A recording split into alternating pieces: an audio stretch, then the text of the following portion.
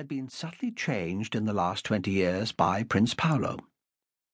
Where his ancestors had despised the stock exchange as being full of dubious characters of low birth and harebrained projects, the prince had decided that it was the only way for a wealthy family to prosper in the modern world. Unfortunately, he had entered into this new world with more enthusiasm than flair. He had invested a great deal of money into Microsoft companies that were all prospectus and no funds, and into the firms created by the privatisation of the British railways, having always been an Anglophile by inclination. It was 2 weeks after the declared bankruptcy of Railtrack that the prince sat at table with coffee and brandy and entertained thoughts of the most gloomy.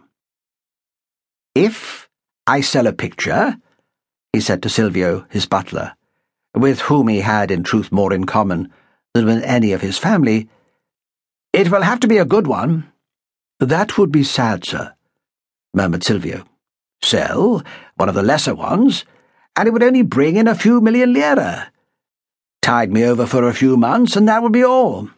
On the other hand, sell one of the good ones, sir, and it would make the collection much less interesting were you ever to decide to open it to the paying public," said Silvio, making a judicious exit.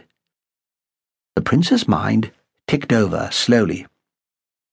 But a minute or two later he said aloud, "What a peach of an idea!" He could open the galleries separately, so there would be no vulgar intrusion on the family part of the palace, and he would charge 12 or 15,000 lire admission. What would that be in euros? And prepare a lavish and glossy guidebook himself, free of the doubts and condescensions of the professional art historians. The Doria Pamphili family had been doing it for years, and the tourists flocked to their undesirably placed palace at the bottom of the Via del Corso. Opening a gallery would mean that he could keep all his pictures and create a regular and continuing source of income. It was a brilliant, brilliant idea. It was characteristic of the prince, who was not optimistic by nature, except in his gambling and his share dealings, that by the time Silvio returned for the coffee cups, he had spotted a snag. "That idea about opening the gallery to the public?" he said.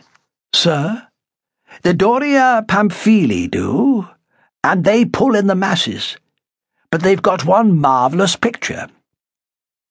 "The Valesques of Innocent X, sir?" "Quite. That's it.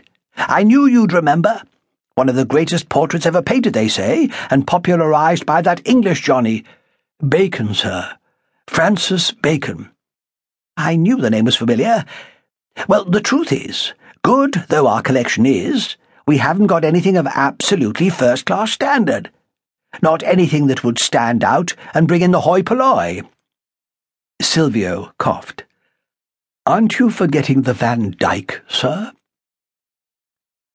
Since, in fiction, only brilliant ideas, rather unrealistically, seem to emanate from butlers, it is only fair, since the prince, in the preparations for opening, always referred to the idea as his own, to underline that it was the butler at the Palazzo Cenci Corombona who bore the responsibility for originating this particular brilliant wheeze. The suggestion of Silvio certainly presented the prince with problems, both of a familial and a practical nature. Would the exhibition of that particular picture, remarkable though it was, rebound to the credit of the family, or, more importantly, attract visitors to the gallery?